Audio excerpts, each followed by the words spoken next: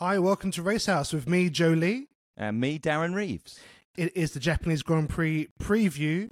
It's going to happen next, and we are talking everything Suzuka. Japan, oh, wow, such a beautiful place. I've always wanted to go. I've yet to go. Darren, tell us about Suzuka. Well, I've wanted to go to Suzuka. I've been to Japan, worked there lots, talked about it last time, but never actually been to the track. But I am the person that since 1986 has got up in the middle of the night every year, COVID exception. So I love it, mate. And it's getting up and feeling really sleepy, 5 minutes before the race starts, just to make sure you've got enough sleep. You sort of come into it in a little dreamy world. So for me, Suzuka, Japan has this dream effect. So then going there and experiencing the culture back in 2019 in Tokyo and Osaka, wow, what an amazing place, mate. The food, the people, the politeness, the courtesy, the etiquette, it's so... Oh, I've got a hair on my microphone, mate. The cleanness, everything about it. So to experience Japan and to experience that at Suzuka with one of the most favourite tracks for drivers ever, and so much history. But why is it the favourite? I know this. Drivers go on about Suzuka. It's usually up there in their top three tracks. What makes Suzuka so special? Well, I think it's got everything. So it's got some real similarities with Silverstone. So it's got some really fast long straights. It's got some fast corners. But it's also got some left and right slow corners, medium speed. It's got everything. It's got a 180-degree hairpin. It's got a chicane as the last corner before the main straight. It's just got everything a driver wants, all thrown into 1.5 minutes. And also, there's a lot of history as well with Suzuka that comes with it. Some tragic as well. Well, I'd say my first early memory of late 80s of races in Japan, early morning, were the drivers' championship deciders between Senna and Prost. So in 1989, they basically hit each other on the last chicane. All right, and Prost was out. Senna went on to win the race, but was then disqualified to allow Alessandro Nannini his first win. Let me get this right, which meant Prost won the championship. Following year, first corner, Senna's on pole, bang, they take each other out again. All right, which I think meant Senna won the championship. And it's always been quite controversial. So mega exciting between those two. And Japan is where you'll always remember those memories. And then in 2014 was the really sad event of under a safety car. Or I think it could be yellow flags, actually. I'm not sure. Jules Bianchi went off in a really rain-affected Grand Prix when one of the recovery vehicles was recovering another car on the Degner curve, and he went straight into the back of it and sustained head injuries, which never ever regained consciousness and sadly passed away 9 months later. So, they did everything they could for him. And, of course, Jules Bianchi is quite famously known as Charles Leclerc's godfather. So I think part of the Jules Bianchi story is the Charles Leclerc story. I think Leclerc and other drivers will be paying their respects certainly for that. And for sure. It's a reminder that Formula One is a very, very dangerous sport. Now, it's less dangerous than it was, certainly, because in the 50s and 60s, in every race there'd be another fatality, it seemed. Yeah. And pioneers like Sir Jackie Stewart and Senna actually really campaigned to bring driver safety to the forefront. And it was actually, I think Senna had a meeting the morning of his fatal crash. Yes. To say that we want a drivers association again, so we can discuss safety and we can improve things. And irony that he died that day after Roland the day before. But so Suzuka, that's certainly something to ponder. But very fast, very exciting track. There have been some changes as well, and one of the notable changes that Sebastian Vettel was back. not driving. But he will be at turn 2 with his bees. So I don't know if everyone's seen this, but obviously Vettel is a big light on sustainability. He shines a light on that. And I think it's one of the reasons why he kind of maybe moved away from the sport. And he started to drive himself between races. I know in Europe, certainly, where you can do that. But he has actually installed tons of beehives on turn 2. And bees are great because they go and pollinate other flowers, and then there's kind of a cyclical part of the ecosystem. And bees, we really rely on bees. Just look at Clarkson's farm; he'll tell you everything you need to know about bees. So it's great to see Vettel there with the drivers, and they were out to support with a big photo, except for Sainz and the Haas team. So Haas, we want to see you there doing your diversity bit. They need to be. And They need to be, yeah. I mean, they've probably got more to focus on, to be fair. But yeah, you can make the picture, boys. Come on, yeah. You can do that. I know, mate. I know Vettel. Obviously he retired last season and said he wanted to spend more time at home. He's been at lots of the races this season, and for great reasons as well. So clearly he's still missing it and wanting to be there. Doing the sustainability thing is fantastic to have somebody leading that within Formula One, because doing the net zero by 2030, being able to bring more than just thinking about fuel consumption and air pollution, we need to be repairing everything as well. So I think what he's bringing to the party right now is fantastic. I wouldn't be surprised to see him in a car at some point again, maybe as in the way Lawson has come in for Ricciardo or something. I don't know if he'll get a race seat for another season, but I wouldn't be surprised one day we see him back in a car. I think he was asked recently, and he said, well, never say never again. It's that kind of thing, because look at Lauda. Yeah. He said, no, I'm done, then he came back. Look at Schumacher, no, I'm done, then he came back. Alonso, Raikkonen, they've all done it, and they're all great drivers as well, the great ones. I don't think you lose it. And even physically, we think Nigel Mansell won his championship when he was 39. And what's Vettel now, 36, 37? Wow. So, yeah, there's plenty of time. Well, I think it's if Alonso and Hamilton are still going, certainly I think there's a bit of time. But maybe it's one of those cases. Look, they've got plenty of reserve drivers now. It's not like, I think back in the day they were called back a legend and said, look, can you drop in? Who did that? There was someone who did that, who came back for 1 or 2 races. How long ago, I Joe? can't remember now. I think it was a couple of years ago.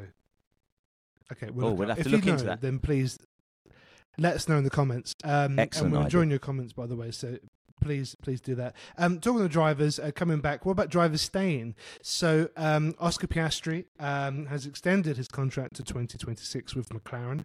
Obviously, they see a bright future with him, Darren. Well, I think it's quite clear now that we've seen an absolute star launch onto the 2023 season at McLaren, and really showing Norris, taking Norris to the edge, pushing Norris even more. Of course, as Brits, we want to see Norris be a future world champion.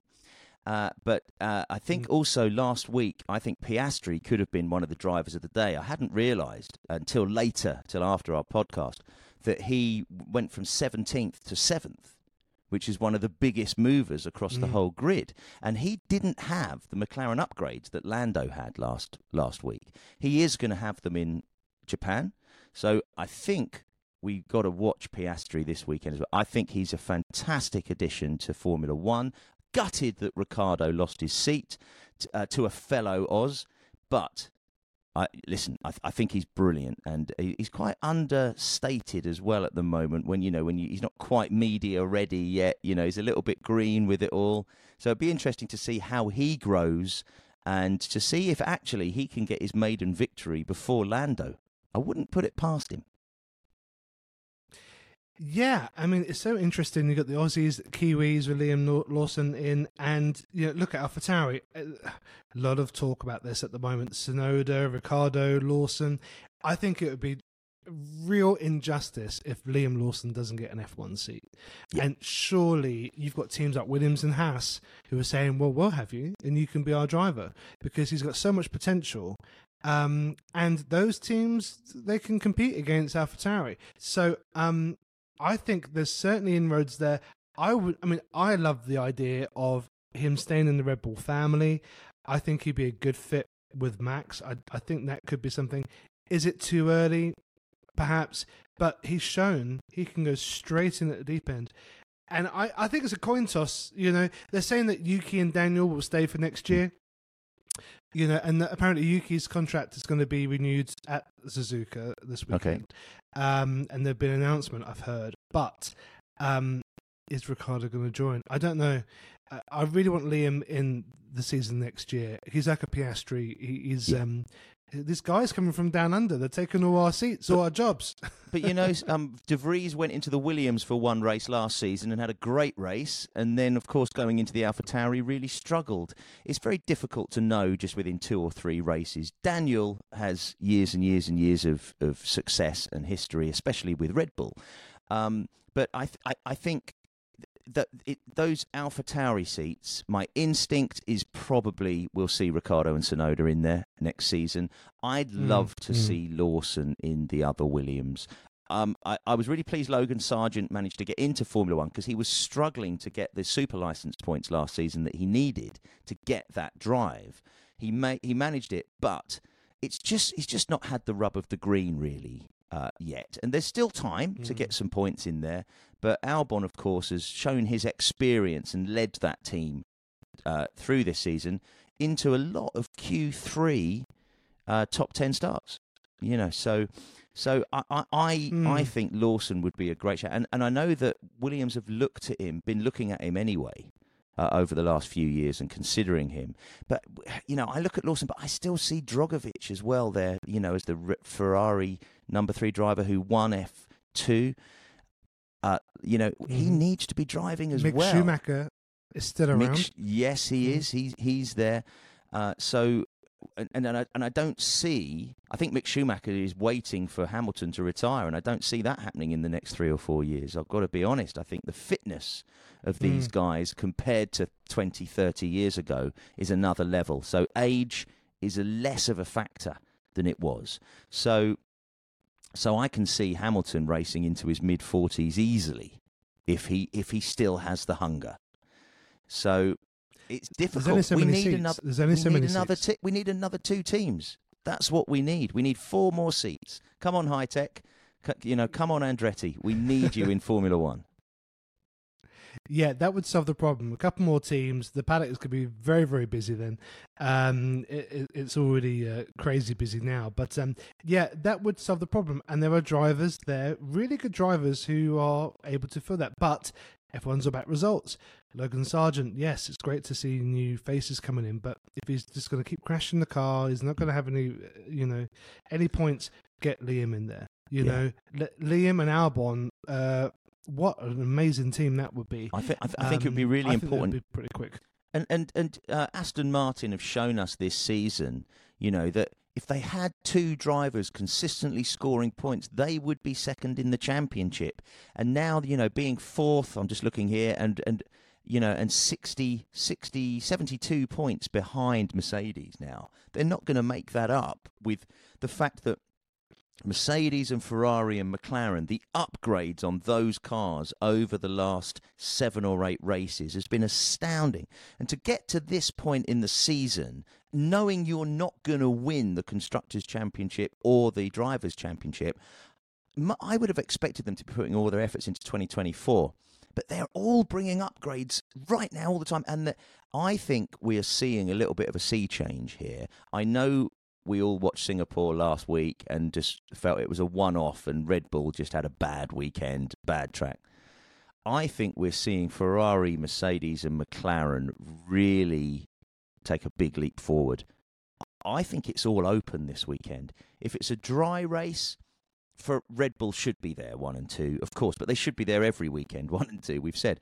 But if we're going to have a little bit of rain, and in Japan, rain affects so much. Last year, we had a massive delay. So it was over 3 hours, the race, 3 hours, 1 minute it was. And, we were there getting up early in the morning, then sat waiting, another cup of coffee. I had 2 cups of, But so we could see wet weather. We could see another Zandvoort weekend where the weather is totally changeable, and we love it. We absolutely love it. So I wouldn't. I know carnage. Yeah, carnage. Exactly. That's what we need. And Japan is the place to. If you're going to get rain, you get it in bucket loads out there.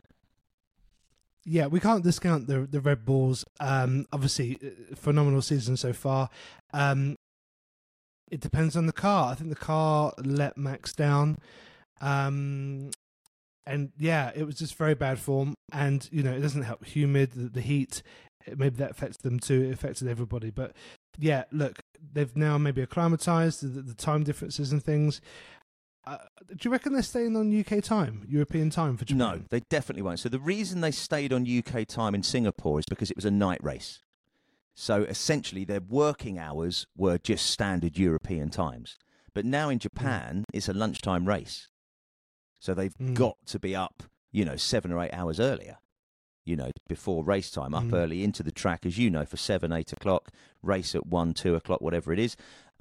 So they will definitely acclimatise now to Japanese time as soon as they will have got there. So the drivers will have got there Monday or Tuesday, had 3 days before getting in the car. The teams, obviously, they have to work a lot longer hours, but they will all be on Japanese time and then have 2 weeks to get back to Middle Eastern time for Qatar in 2 weeks' time.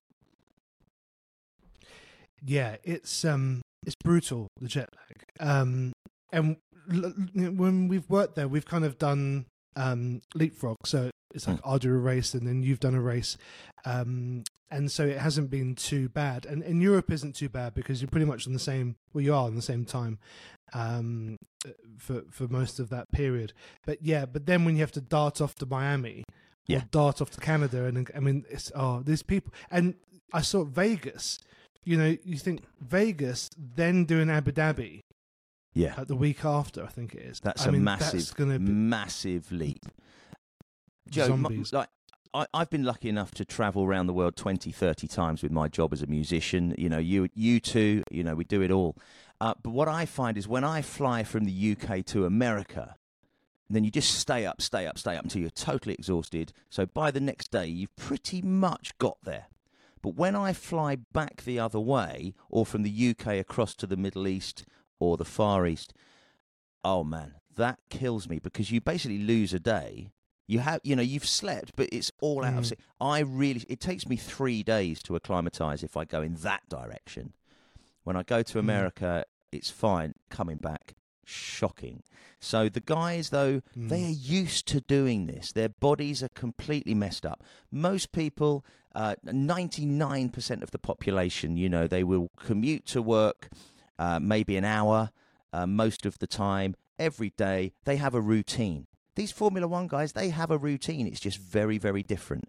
And if you jump from one to the other, it's a killer. And but they've got private jets, mate, to sleep on. I've got zero sympathy with them whatsoever. Yeah, private jets and all the accoutrements. And literally after the race, that's it, boom, they're gone. Because the quicker you can get somewhere, the quicker you can acclimatise. But add into that heat as well. Plus, they have a lot of commitments. They've got a lot of media commitments. They've got sponsor commitments. And, it's a full-on week. Yeah. So the media day, which is on Thursdays usually, that's full on for them. So they need to kind of get back with it. But yeah, look, come back to racing. Red Bull, let's keep an eye on them. Definitely, you can't discount them. They are ready to do that. Can Max win the championship if he wins Japan? Joe, I've got to be totally honest with you. Looking at the maths of it, what have we got now? 7 races left, is it? And looking at it, so 7 races, 175 points. So that would take him to 399. He could get to 400. If Perez doesn't finish and Max wins with fastest lap, then yes, he can. So it needs to go his way. Yeah. So it needs to go his way. We'll put a maybe just as a disclaimer. But it could happen. But could be. Can you imagine if Perez was to win? I don't think it would. I think Max has got the championship in the bag. But what you were saying earlier about Mercedes, McLaren, and Ferrari really stepping up this second half of the season, I really can't wait already for next season, because they are, if they keep this on a roll, we could have a really, really amazing season next year. I do agree with you, but it's difficult to jump ahead too far because, Red Bull were really dominant last season. Max really won that championship, won it in Japan, in fact, last year. And then Russell, the Mercedes really leaped those last few races and won in Brazil.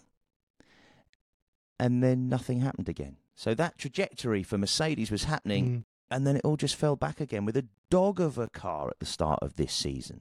So I feel though, I feel really, really hopeful that we will see multiple winners for the rest of this season, because that is what draws people in. If we're watching Max win we are going to watch history. We have watched history now with 10 race wins in a season. Red Bull aren't going to win every race this season, so history won't be made there. So now I think we're just having some fun. Max is going to sew it up whether Perez doesn't, wins every race. Max will not finish, off the podium for at least 2 or 3, and then it's job done. That's all he needs. So I think we're going to go out and everybody's going to have a bit of fun. There's no pressure on anybody other than who's going to win second place in the Constructors' Championship. We're just going out. We're just going to have a little drive. Just going to have a bit of fun. But I think there will be that mentality, because the pressure is off. I think the people that have really got to watch their backs actually is Aston Martin, because of McLaren coming up fast behind them. Even though they're about 80 points behind, that could disappear very, very quickly with 2 drivers fighting for podiums, as opposed to Alonso now, which seems to be possibly the 5th fastest team right now, and therefore you're fighting for 9th and 10th. Suddenly, from having podiums at the start of the year. There's that ongoing story about Lance Stroll, obviously. Look, I can't see him actually leaving. Mate, I can't either. Why would he? It's madness. That's the thing. You get one. Where else would he go? What I don't get it. I mean, I think he's sheltered for obvious reasons, but he needs to crack on. I mean, people again like Liam, Albon, they could go into that seat and they could really have fun with it, because there's that hunger. So I don't want to be unfair to Lance, because obviously he's there, he's still in the pack, but it didn't help that he wasn't there at Singapore. Normally, Let's see what happens at Japan. Yeah, when there's a board of directors who are making collective decisions, you could sit there and have a vote. But Lawrence Stroll, Lance's dad, owns the whole thing. And he can do what he wants. And if he wants his son in that car for the next 10 years, he will put his son in that car for the next 10 years. And they've always believed if we can put Lance in our team, we can win the World Championship. And the difficult thing is Lance needs a driver next to him who's not going to outshine him. Now, that's not going to happen. But I would disagree with that. I disagree with that, because I think the strategy, I think the strategy they've had is, let's put him next to a former world champion, and he's going to learn everything, and then he'll become a world champion himself. So we saw that with Vettel, Alonso. I mean, I don't know who else could go in there. Maybe they'll tempt Hamilton one day. Just, I don't think that would happen. But, it's that kind of thing. Well, there you go, Lance. I mean, have you learned enough from these 2 world champions? Your turn now. Yeah. It's just not there. And if the cars are the same, then what's the difference? What's the driving style? Alonso's a very aggressive driver. He really chucks that into the corners. Lance needs to really emulate that and create a driving style that's going to help him get up there midfield minimum. But he's got a lot of experience now. And when he was at Williams, I always felt he was as good a driver as anybody. The difficult thing is now there's more pressure on him. He's got world champions next to him, which exposes any weaknesses he has, and a car that, I suppose they look at it and go, if Red Bull can do it, we can do it. It's just a matter of time. And to be honest, Aston Martin have exceeded expectation this year with whatever their 5-year, 6-year plan is. you know, and mind you, Alpine had 100 race plan, didn't they? And that got scrapped. You know, I think that is Lawrence Stroll's absolute number one task here is I will make my son world champion, and he will do whatever he has to do to make that happen. So, but as fans, it's difficult to watch, you know, because we would love Lawrence Stroll to make Alonso another world champion right now. We would absolutely love that for next season. But I do believe if maybe Red Alonso, maybe Alonso will get a third place. You don't know. I mean, what a great season he's had as well, and and Vettel's probably hanging around because like, how come that didn't happen with me? But there we go. So look, we're going to keep our eyes peeled for the Aston Martin performance, but also everyone's performance for the Japanese Grand Prix. Enjoy it, watch it, get up early, stay up late if you're in the US, and it's going to be a good one. So check us out for the Japanese Grand Prix review, which we'll do after the race. Please like and subscribe and all that jazz. We're on Spotify and Apple Podcasts and a host of others as well. And visit the merch shop, racehouse.cc, for lots of really cool caps and shirts and bottles and all sorts of stuff. We'll see you again for the Japanese review, but from now, it's goodbye from me and from Darren. Look forward to seeing you on Sunday, Joe. Take care. Bye-bye. Cheers. Bye.